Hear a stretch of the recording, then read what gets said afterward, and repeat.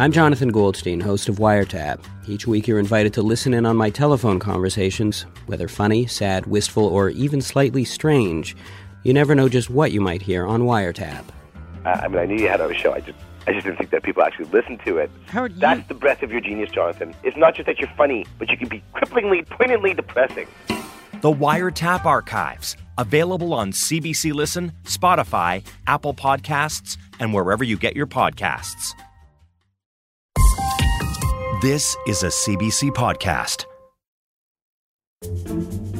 You know how in, let's go with 90% of romantic movies, there's a part where the guy drops everything and rushes off to get the girl back? Maybe he's never told her his true feelings and she's about to marry someone else. Or maybe they've had a falling out and he runs through the airport only to catch her just as she's about to disappear through the departure gate. Well, in 2002, when Bob Kerr was 22, he was this guy. Except for him, the credits didn't conveniently start to roll the moment after he caught up with the girl. His movie kept on going, and it kind of went off script from there. I'm Macy Rowe, and this is The Dog Project. Today, we've got two stories about revisiting the cringier parts of your past with fresh eyes.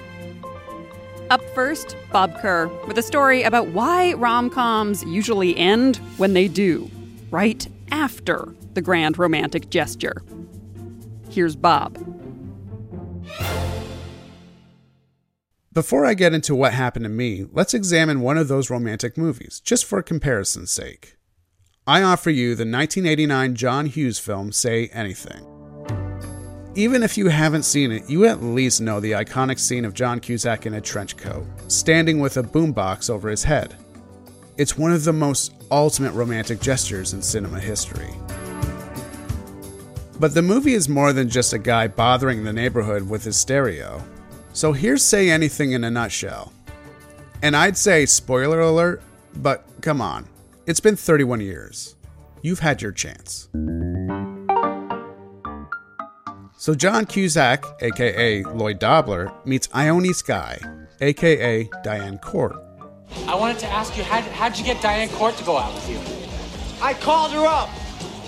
But how come it worked? I mean, like, what are you? I'm Lloyd Dobler. Lloyd gets Diane. Lloyd loses Diane. Lloyd holds the boombox blaring Peter Gabriel while Diane lies in bed. In your eyes, the light, the heat, I am complete. Lloyd and Diane get back together, and Lloyd follows her to England where she's won some big scholarship. Nobody thought we'd do this.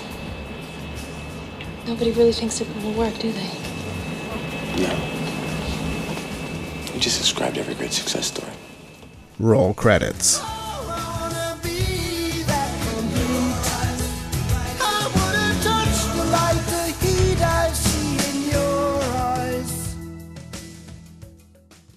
The happily ever after is implied, but I don't buy it.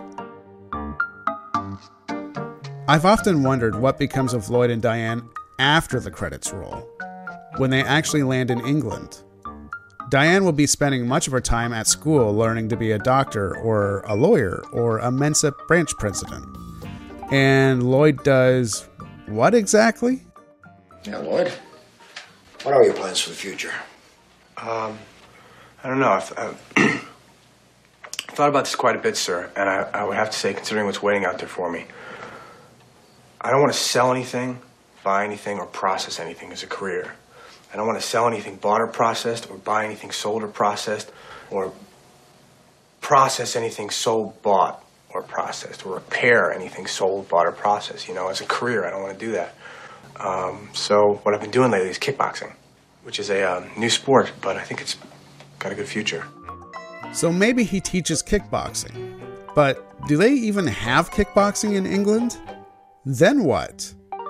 I'll tell you what. They get a shoebox apartment. Lloyd starts arguing with Diane that she's never home, or when she is home, she's studying. Diane gets mad because Lloyd does nothing 14 hours a day, and his kickboxing equipment takes up 30% of the apartment. Diane's thinking about her future, and Lloyd has yet to grow up. Like an elastic band, they're stretched further and further apart until snap. Diane breaks up with Lloyd again, and Lloyd is sent packing, home to nowhere, USA, where he's back living with his sister and nephew, working at the Piggly Wiggly on weekends. Which would mean that the movie Say Anything only had a happy ending because of one grand romantic gesture. Lloyd standing there, trench coat trenching, boombox aloft, Peter Gabriel blaring, Diane wooed.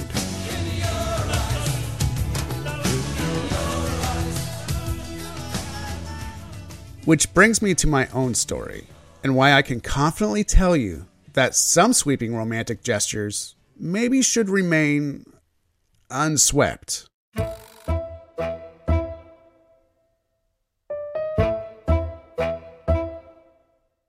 It's the summer of 2002, almost 20 years ago. I'm graduating from the comedy program at Humber College in Toronto, and that's where I meet Zoey. Zoey is quirky and free-spirited. She's slightly shorter than I am and has short red hair. Her face is dappled with light brown freckles. Her smile is radiant and kind. For most of the year, I had only seen her in passing, but near graduation, after several conversations, something clicks. Yeah, well, you were always funny, and you were intelligent. Meet Zoey. This is the second time we've talked in over 10 years. The first time was to set up the Zoom call. And I think those are really important things, like to be able to talk with somebody on an intelligent level. And you were cute. I was cute. Yeah.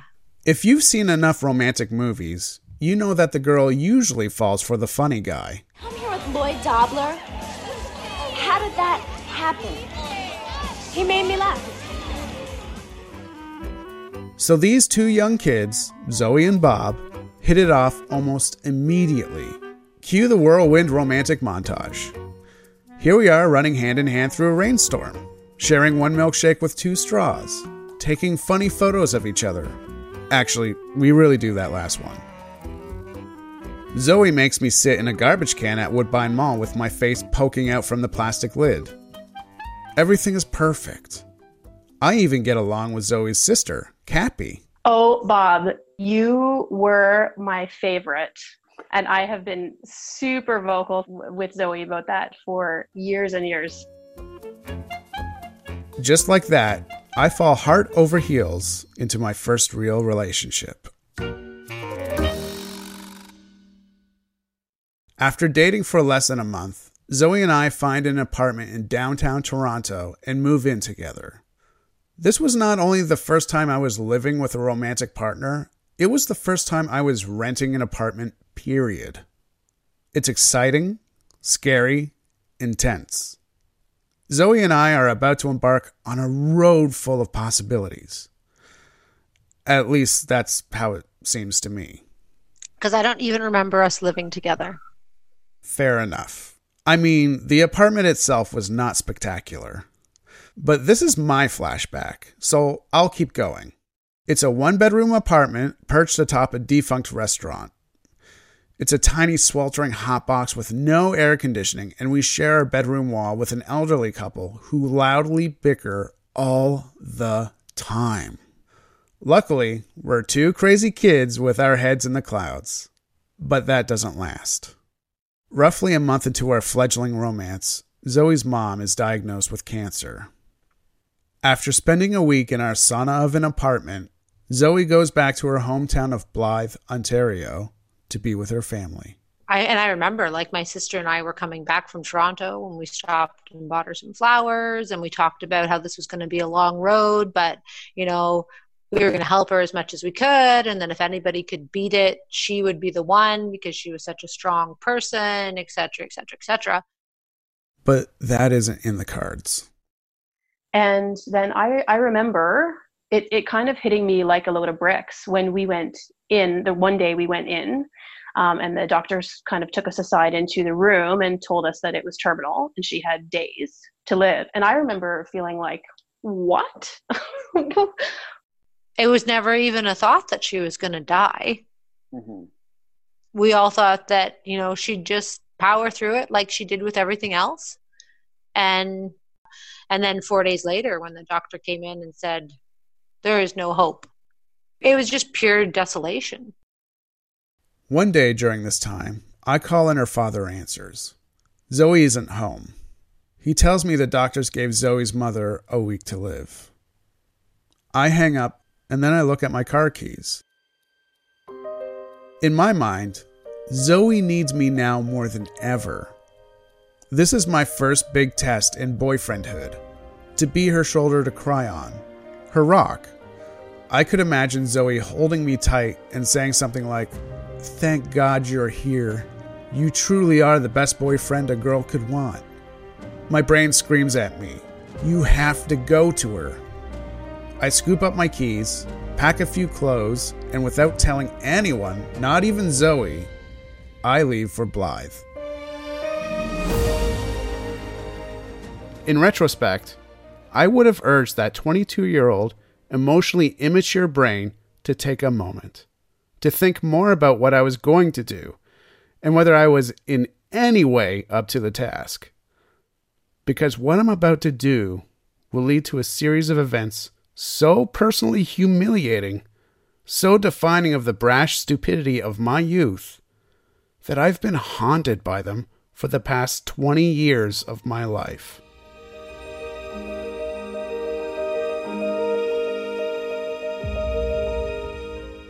So when I finally get there, it's around midnight. I was happy that you were there because you were my support person at that time. And it meant that you cared about me, that you had come. Boom. Roll credits, right?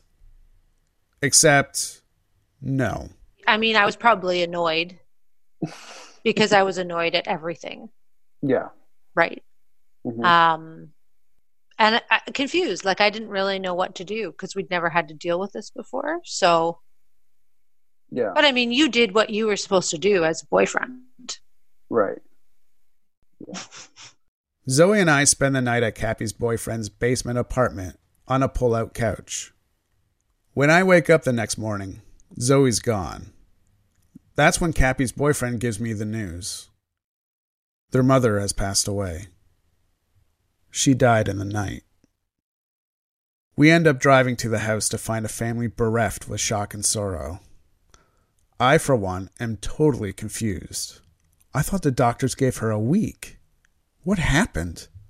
Her passing was expected, but not this soon. And this is where your romantic hero kind of starts to come up short. I sit by, totally at a loss for what to do. I ask Zoey what I can do, and she suggests I make some tea. I'm grateful just to have something, anything, to keep busy for 5 minutes. Then a new character is introduced to the scene. Zoey's ex-boyfriend shows up. We'll call him Don. How would you compare me and Don? At that point in your life? Sure, yes.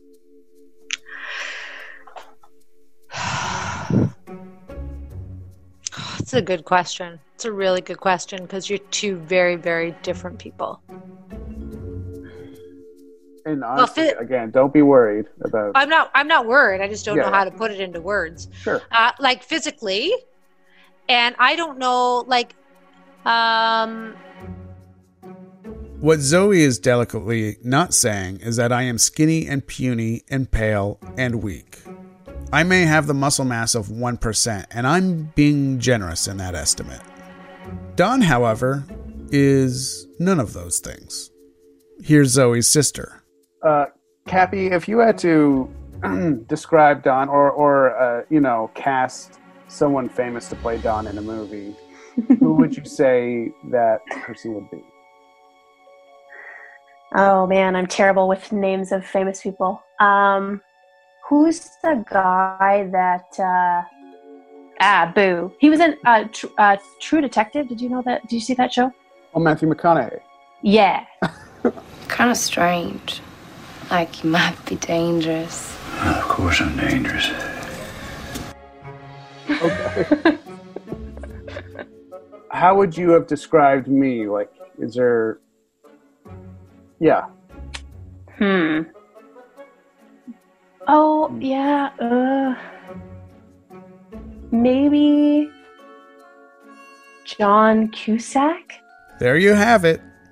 Except I'd probably have collapsed under the weight of a boombox.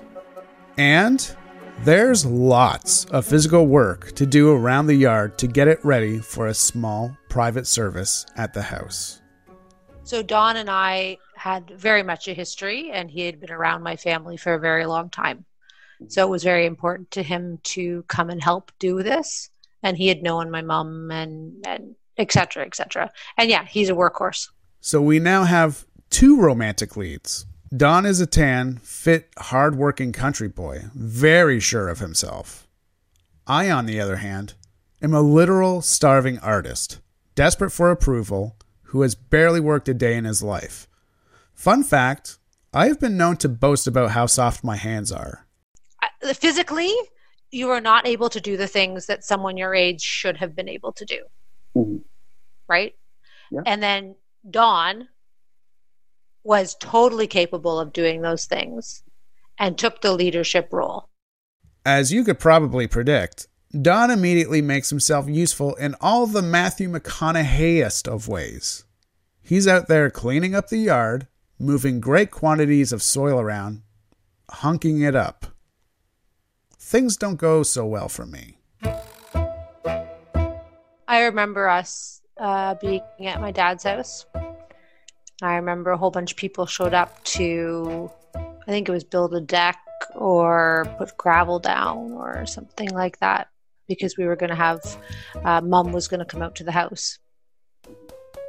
And that's when I remember being annoyed with you, because the thing that sticks out to me in my mind is I remember you had to come in and have a nap. Great. Of all the things Zoey remembers, of course it's the nap. You couldn't shovel gravel anymore. And in my mind, that came as a weakness.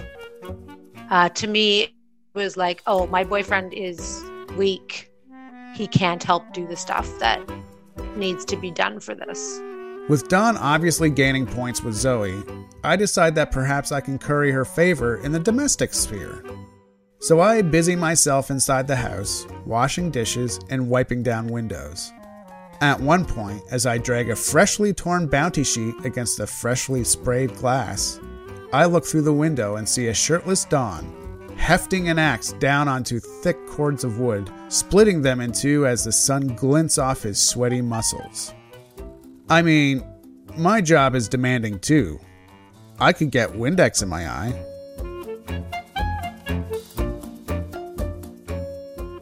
In retrospect, I probably should have thrown in the paper towel right then and there. But opportunity knocks. Someone needs to drive to the closest proper town, which is 45 minutes away, to pick up the dry cleaning for the funeral. Seeing as the windows are sparkling, the dishes are draining, and Don has the whole landscaping situation well in hand, I eagerly volunteer. I'm looking forward to having some time to myself to clear my head and regroup on my next strategy here. But then Zoey says to her grandmother, "You want to go for a ride? Bob will take you." I love my grandma very much. She was difficult. Mm-hmm. She was very needy. If someone's not paying attention to her constantly, then people just want to wring her neck. God bless her soul. Though my plans of solitude are diffused, I see this as yet another opportunity. Winning over Zoey's grandma. If Zoey's grandma loves me, then surely it'll put me in the good books with Zoey. It's a no-brainer. My track record with old people is spotless. Because we wanted her out of our hair. Yeah, so we gave her to you. After several of us help Zoey's grandmother into the passenger seat of my car, I take off, wondering what the hell I'm going to talk to this elderly stranger about. Not a bad day out, huh?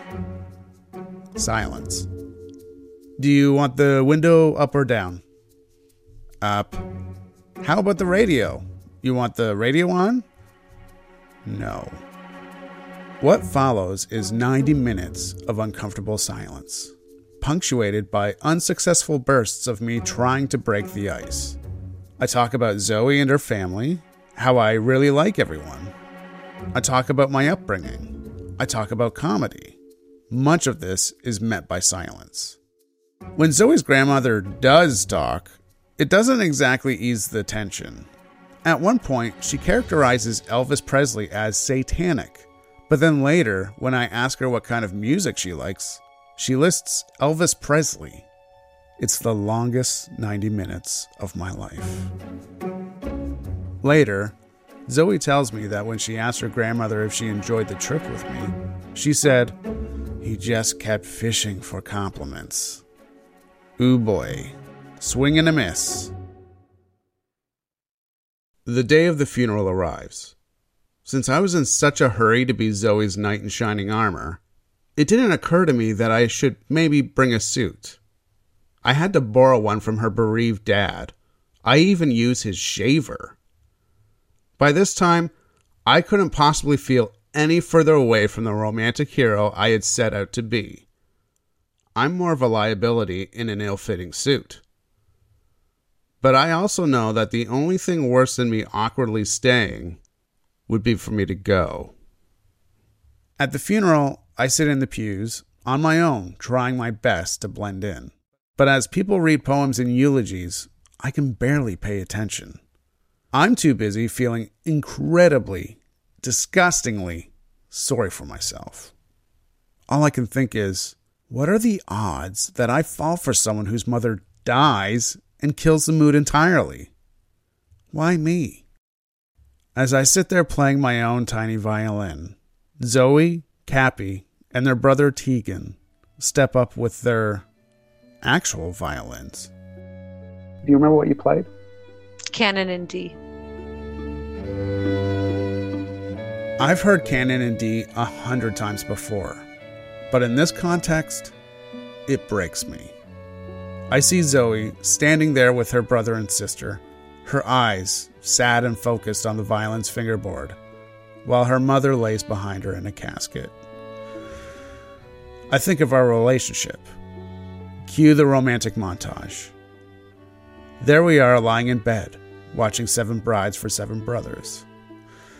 Now we're taking off on a road trip where she pops in a Prozac CD and sings at the top of her lungs. Now we're playing music together, me on guitar, her on violin and vocals. And I realize that it's all over. I bury my face in my hands and cry. I can only imagine family members looking over at this quivering, sobbing mess in a suit that's too big for him and elbowing each other, whispering, "Who is that guy?"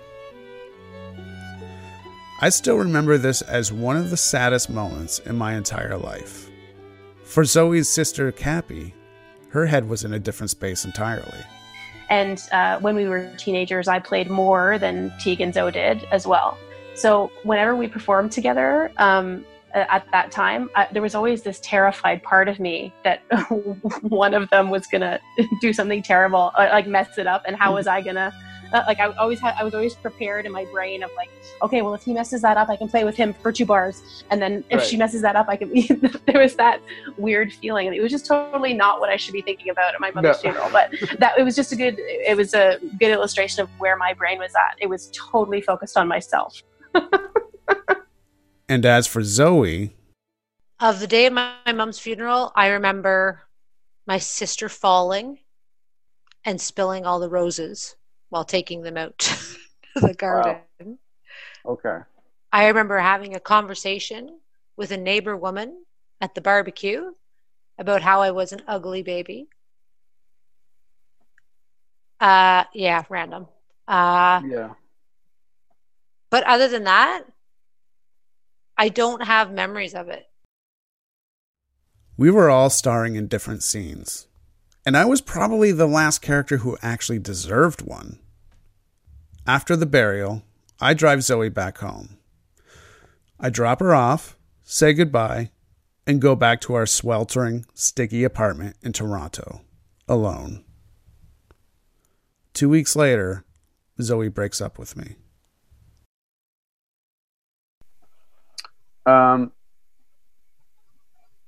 Do you feel like that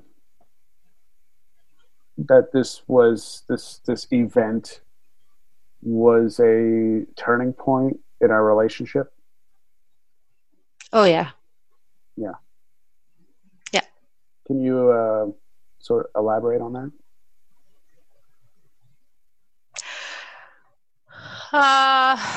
Yeah.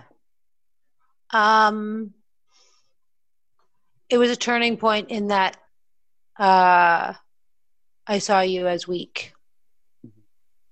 And I couldn't get that out of my head.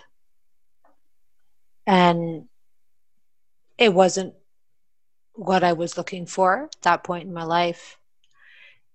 And it wasn't that I don't love you, right? Mm-hmm. It wasn't, in my head, it wasn't what I wanted anymore. But then I felt really bad. And I knew that you had tried very, very hard to be a part of what was going on in my life and be the fantastic boyfriend and do all of that kind of stuff. And then it ended poorly. Going back a little bit, do you remember when you told me you loved me? No. Okay. It was pretty early on. Mm-hmm. And I remember not returning that because I was like, how can you know? I remember saying that. How can you know that? Which is like, it was the first time in my relationship. I probably responded poorly, but do you remember when I told you I loved you? No. Okay. But can you tell me? Sure. We might have been driving to your mother's burial or from your mother's burial.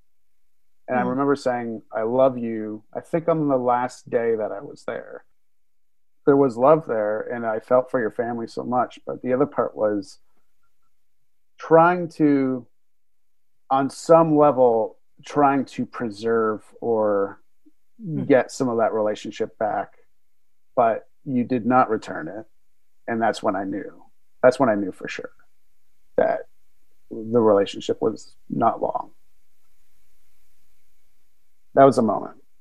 Mm-hmm. I had been haunted by this memory for so long, not just because of the embarrassing moments or the times where I was lesser than, but because it was hard for me to confront. And I feel bad about that because I sprung it on you at a very vulnerable time for you as well, you know. Well, I wouldn't feel bad about it. When we're in that stage, it's not like people talked about what was going on. Like now, if I said I love you to my husband and he didn't say I love you back, I'd be like, what? Why? What's going on? Mm-hmm. Right? Mm-hmm. So, and I mean, in all honesty, I didn't talk about that stuff. I didn't want the conflict, and I felt badly. It's interesting. When I think back on our relationship, I blame myself. And it turns out Zoe's been doing the same thing. I didn't do relationships well. I had to learn how to do relationships well. So I do look back on our relationship with regret. Because I do feel like, not that I thought we would have stayed together forever, but I do think that we would have been better with each other had we talked more, had I been truthful with you about how I was actually feeling. And I guess that's it. I just look back with regret that I wasn't able to talk to you about what I was actually feeling at that time. Over the years, I look back on this whole chapter with regret. That I was a hapless doofus who crashed an intimate family moment and lost the girl in the process. Now that I'm older, in a loving relationship, and more comfortable in my own skin, I'm realizing that I need to forgive that kid. There's a catharsis in talking to Zoey 2 decades later. The moments we share together play out like scenes in a movie. It's something we can both laugh about and reflect on with honesty. That's one of the gifts about getting older. talking to Zoey now, I'm surprised that she barely remembers any of it. Because I don't even remember us living together. Do you remember when you told me you loved me? No. When I told you I loved you? No. But more than that, it turns out it wasn't ever as bad as I remembered it being. Sure, I had some physical limitations and couldn't shovel gravel all day, but what could I do about that? Shovel gravel until I'm paralyzed from the neck down? Then who would do all the dishes? And it turns out that as much as I've remembered the more humiliating scenes of this story, I also forgot some of my finer moments. Here's Cappy. The biggest memory that I have of you at that time is there was this ceremony that we had sort of at our house in the garden. Remember Dawn shoveling gravel while I slunk away to take a nap? It was to get the garden ready for this private ceremony to happen after the funeral service. The family members had requested that extra people not be there at that ceremony, at the private ceremony at the house. Mm-hmm. So you waited in your car at the end of the laneway while we did it. Do you remember that? No. And I thought that was really cool. Because the other significant others just didn't show up, right? They were told not to go, and so they didn't show up. And you did. If I squint my eyes, I can kind of see it. The skinny, frail boyfriend gazing at a touching family ceremony from down the long driveway through the insect-spattered windshield of his 95 Dodge Spirit. I mean, I'll take it. 13 years later, my father died of cancer. And I found myself in the same position Zoey and Cappy were in when their mom died. And all the chaos and confusion that went with it. Like, I desperately wanted to come to your dad's funeral. But I thought in my head, I was like, what are you doing? You're not a part of his life anymore. And there's probably somebody else there that is a part of his life. She's right. At that time, my current partner, Lara, and I had been together for 2.5 months. Lara came to my dad's celebration of life, but she was nervous about being there, and it brought me back to how nervous I felt standing on Zoey's doorstep, wondering what the hell I was even doing there. Mm-hmm. Yeah. So it's a good thing I didn't show up. Because I would have been Dawn, right? I would have been Dawn. Dawn, for sure, yeah. Yeah. So it's a good thing. I get what Zoey means, but I don't know. It would have been nice to see her at my dad's funeral. Maybe we could have had these conversations a little earlier. And also, Lara would have been fine. I mean, she's great at yard work.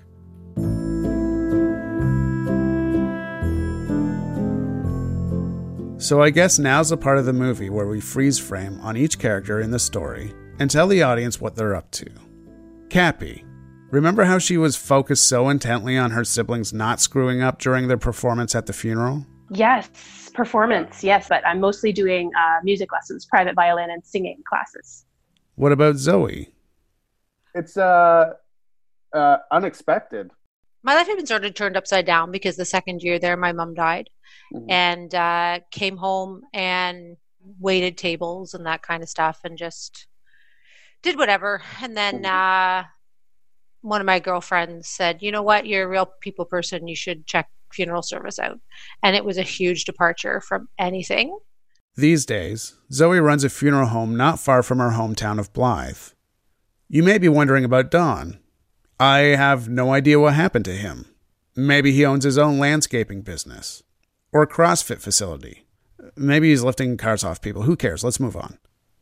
As for me, in the 20 years Zoey and I haven't spoken, we both seem to have learned how to be true to ourselves and to those we love.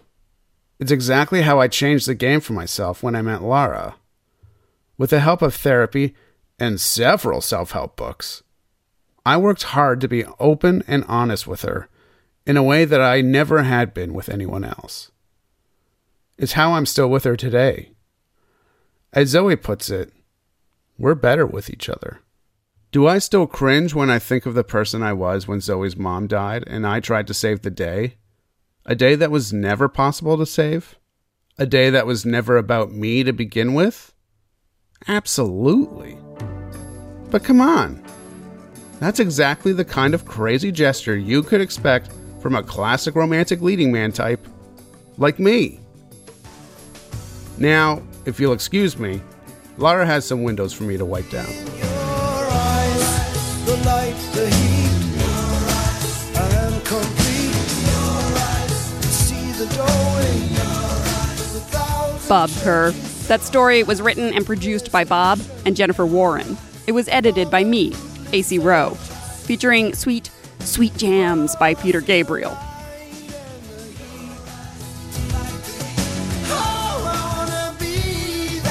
To see photos of Bob and Zoey together in the heyday of their young relationship, head to our website. We're at cbc.ca/docproject.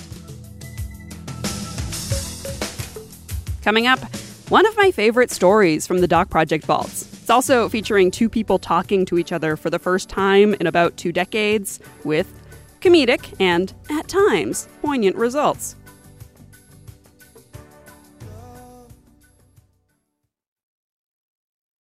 Hi, I'm Caitlin Prest, and I am here in your ear to tell you about a very incredible new show called Asking For It.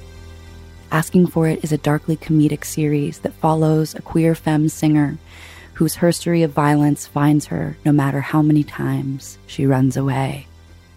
It has an original soundtrack, and it'll make you laugh, cry, and feel a little bit less alone.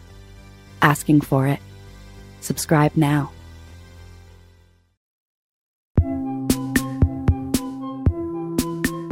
In 1999, Pasha Malla spent a year on a study abroad program in Adelaide, Australia. In that entire year, he made one Australian friend, a guy named Mark Trenwith. At the end of that year, the two friends made a strange trade. This is the story of that trade. The last time Pasha and Mark spoke was back then. This is them saying hi for the first time in almost 2 decades. Is that Mark? Yeah. Hey, man. Hey. It's been a while. I know. Was it like 19 years or something? I think it's been about that, yep. Yeah, wow. How have you been? What have you been doing? Oh, man. Well, kind of like clown doctor sort of work. Clown doctor? You know, like Patch Adams? Uh-huh. Oh, like you work in hospitals with kids and you're the clown. Yeah, but we're superheroes.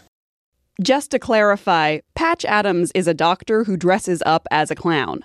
Mark is not a doctor. He's a clown doctor. He dresses up and goes to hospitals to cheer up kids.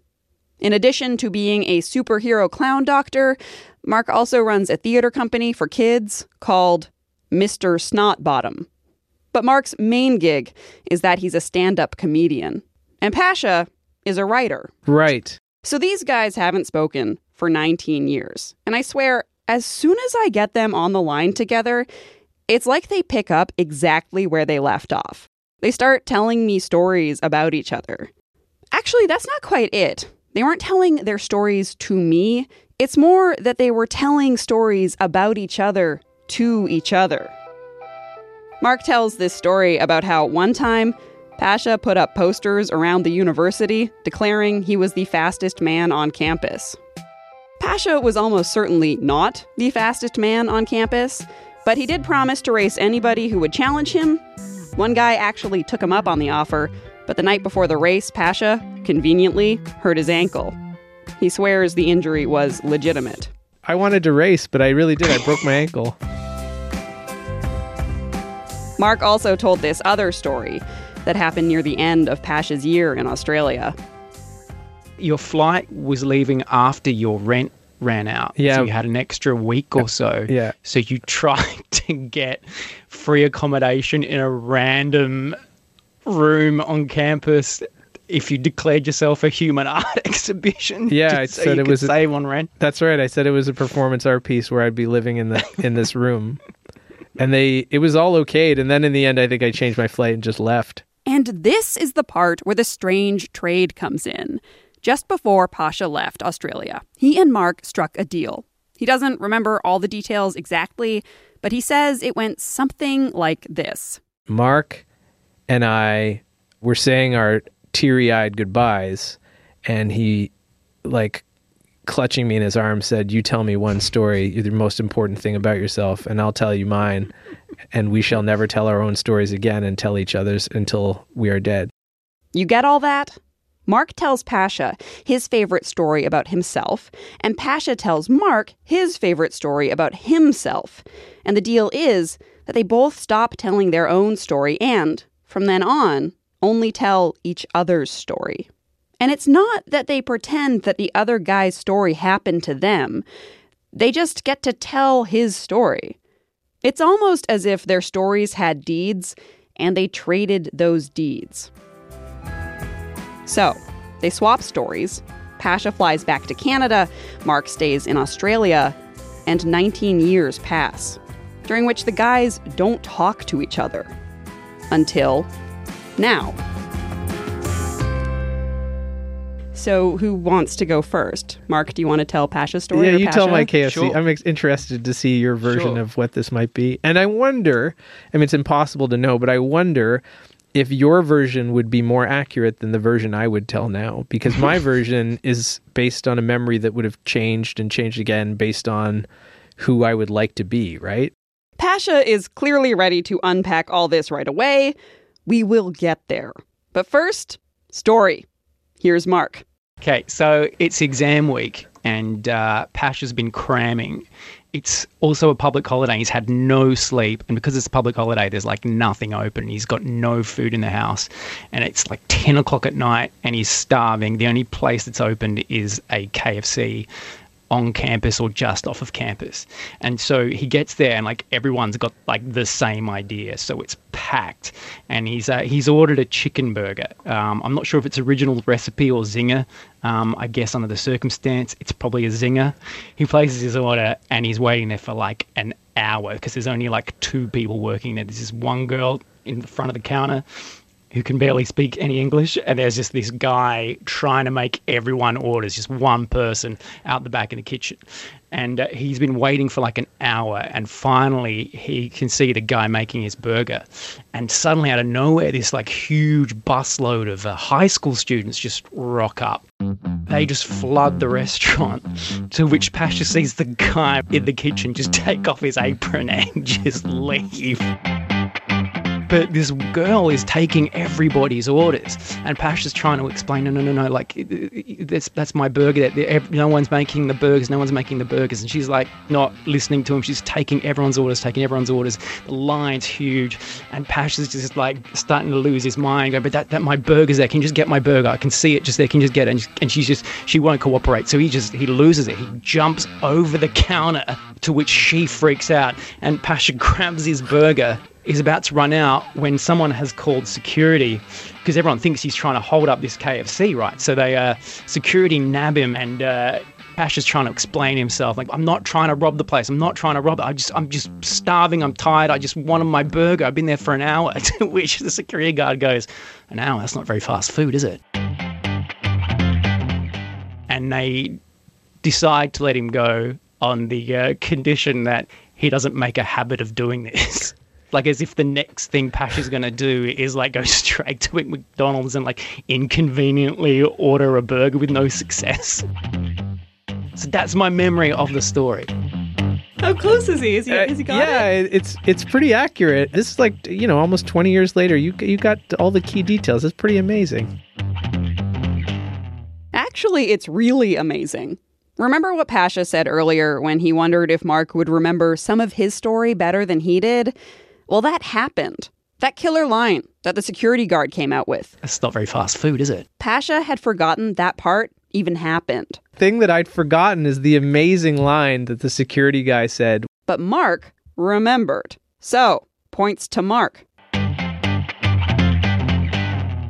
And now it is Pasha's turn. Oh, now I have to tell Mark's Michael Jackson story. So Mark, as a young man, was a massive Michael Jackson fan. And Michael Jackson was coming to Adelaide, Australia, the same day, I believe, of Mark's grade 8 graduation. And Mark had a plan to go to the hotel where Michael Jackson was staying Michael Jackson was going to come out and make an appearance and sign some autographs and shake some hands. However, there was some sort of scheduling conflict with Mark's graduation, and so Mark ended up quite late. And the other piece of this, Mark had been outfitted with a tuxedo for the graduation that he was wearing at this point. So his dad had driven him to the tuxedo shop, outfitted Mark with a tuxedo, which I imagine to be white, because of course it would be. And then in driving downtown to this sort of Michael Jackson meet and greet, they'd gotten stuck in traffic and they were going to be late. So Mark's dad let him out of the car to run and go and meet Michael Jackson. And Mark's dad was going to sort of drive around back of the hotel and meet him out there afterward. Mark got to the hotel. He was late. Michael Jackson was already gone. So Mark kind of shot down the alleyway beside the hotel to meet his dad out back. And there, as a prototypical white limousine with that sort of boomerang-shaped antenna on the back, sitting between a couple of dumpsters, Mark came face-to-face with Michael Jackson talking on a cell phone.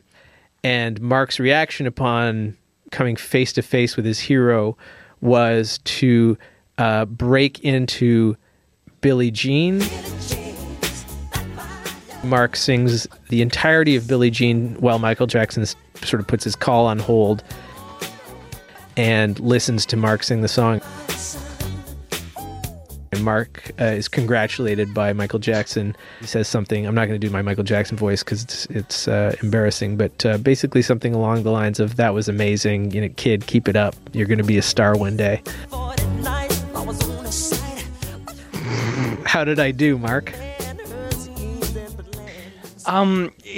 It's quite embellished. So take my strong advice. Just remember to always think twice. The formal is definitely correct. My dad didn't have any involvement. Right. So you've invented a father figure. And that's not all he invented. Actually, Pasha got Mark's story so wrong. It's better if Mark just retells the whole thing. It's interesting to say it was a white tuxedo, like the smooth criminal tuxedo I actually wore to another formal. But on this formal, I was wearing a pink sparkly sequins jacket. But my shoe had fallen out of my bag. And so the whole problem with trying to get to the hotel to meet Michael Jackson is I couldn't find this expensive shoe. And I went into the hotel where the graduation was at, which was at the same hotel that Michael Jackson was staying. So I had actually clearance to be in that hotel foyer. But so I had a whole other people who were waiting in the hotel foyer, which was packed with people. And so I stood there with them behind like a barricade.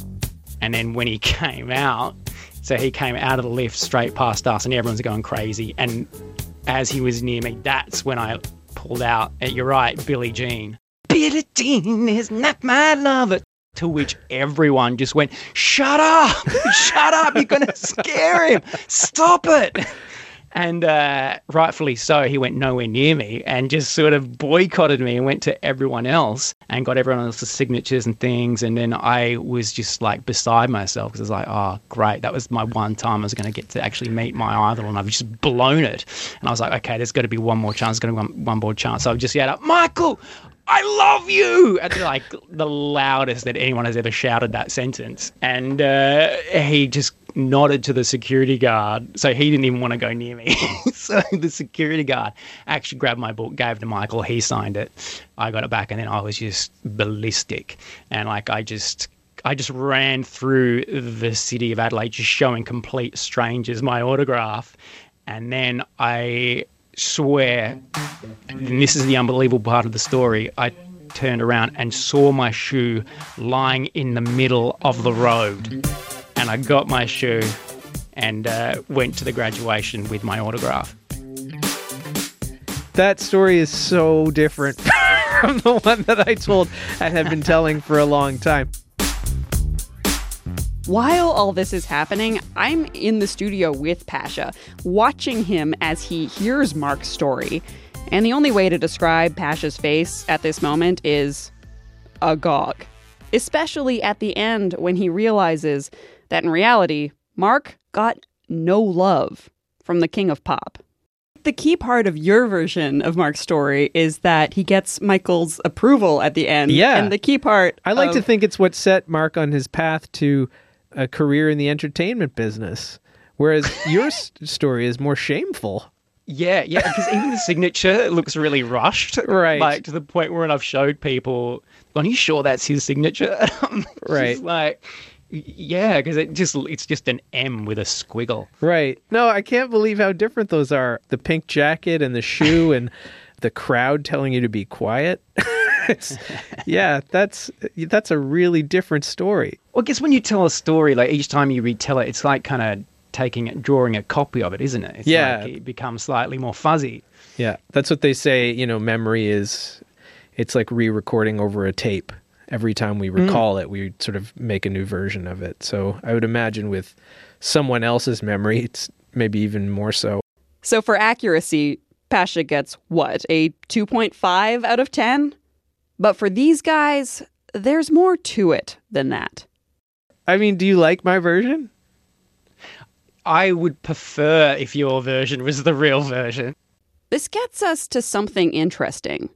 Okay, remember the original parameters of the trade. Pasha and Mark weren't supposed to just start telling each other's stories. They were supposed to stop telling their own stories. Well, that didn't happen. I have quite a tumultuous relationship with my story that I told you. So it's almost as if I'd forgotten that was the deal, and I told the story, and then bad things happened. So my karma kind of came and bit me because I dared to tell my story. For real? Yeah. What happened? Totally. When it happened, when the actual story happened, I was a teenager, and I just remember always telling it at parties. Like, it was a huge part of, like, my identity. You know what I mean? I remember I couldn't go to a party without people going, oh, tell that story. And I'd like, almost do that James Brown thing of going, no, I can't tell it. And then, eventually go, all right. And then suddenly there'd be this big group of people. Like, I'm not exaggerating. Like, I remember someone made a poster instead of Michael Jackson World Tour. It said Michael Jackson Story World Tour. And all the tour dates were all the parties that he'd heard me tell this story at. That's amazing. And I got into stand-up, and then I was doing this set. I'd only been doing it for about a year, and it was going really well. And I thought, I'm gonna pull out this story. And it just died. Like, not a single person reacted or laughed. I had the exact same experience with my Kentucky Fried Chicken story. I was on a second or third date with this woman, and I thought it was a kind of go-to, here's something hilarious about me. And I told her that story, and that story usually gets a pretty good laugh, and it was just dead air. And she looked at me and she said, are you just trying to test me? Oh, wow. Yeah, I wasn't trying to test her. I just thought it was funny. Another thing to remember, at the time of the swap, these were their favorite stories about themselves. These were the stories that they were using to form their identities, to tell each other who they were. But after 19 years, they don't fit anymore. It's almost like your relationship with your own story and your own self sort of changes over the years. Because now I look back at that story and I'm slightly embarrassed by it. That person back then was, like a bit desperate and a bit corny, and there's particular parts of that story I get up to and I'm embarrassed and I kind of get a bit of a pang of anxiety. So I don't like telling the story.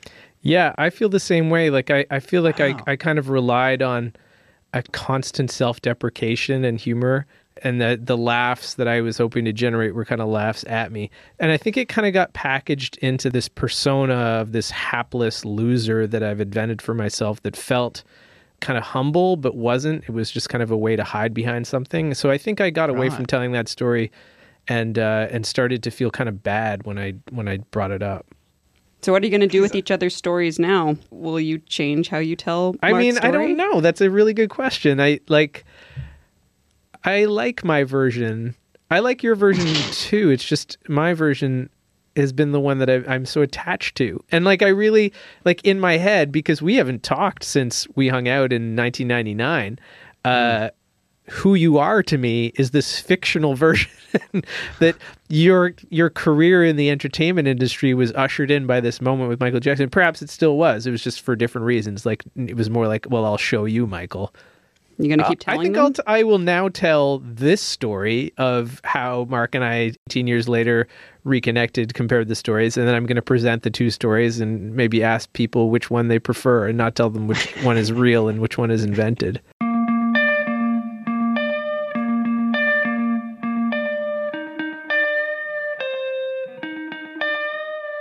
There is one last detail to all this.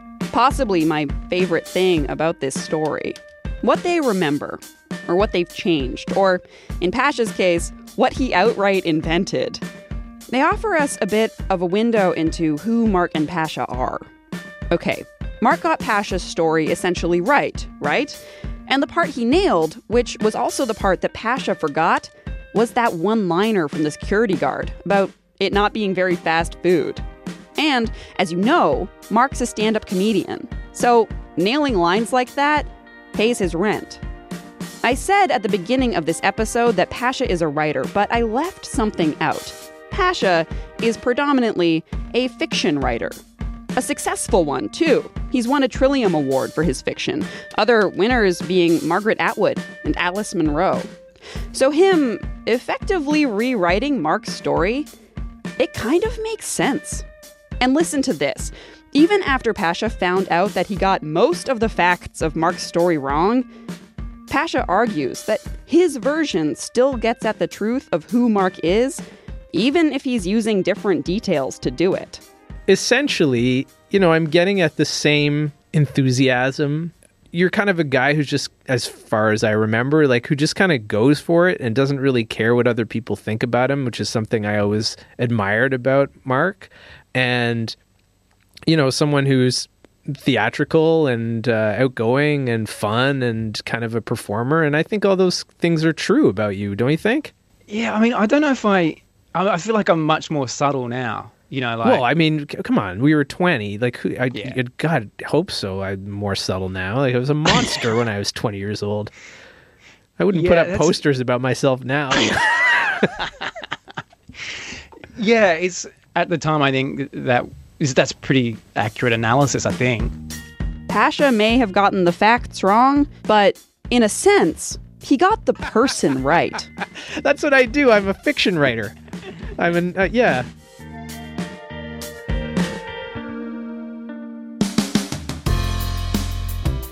Mark Trenwith, Pasha Malla. That doc was produced by me, AC Rowe, with Jennifer Warren. It was originally broadcast in January of 2018.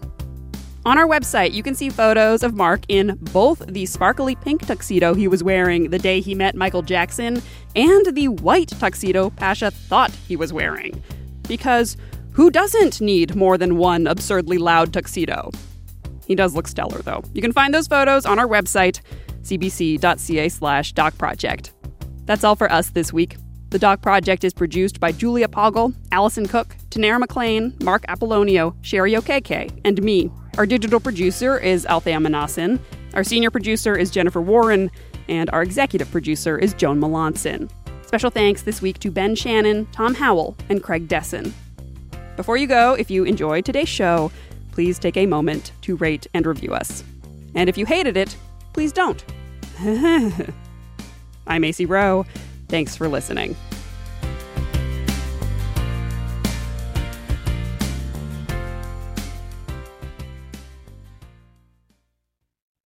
For more CBC podcasts, go to cbc.ca/podcasts.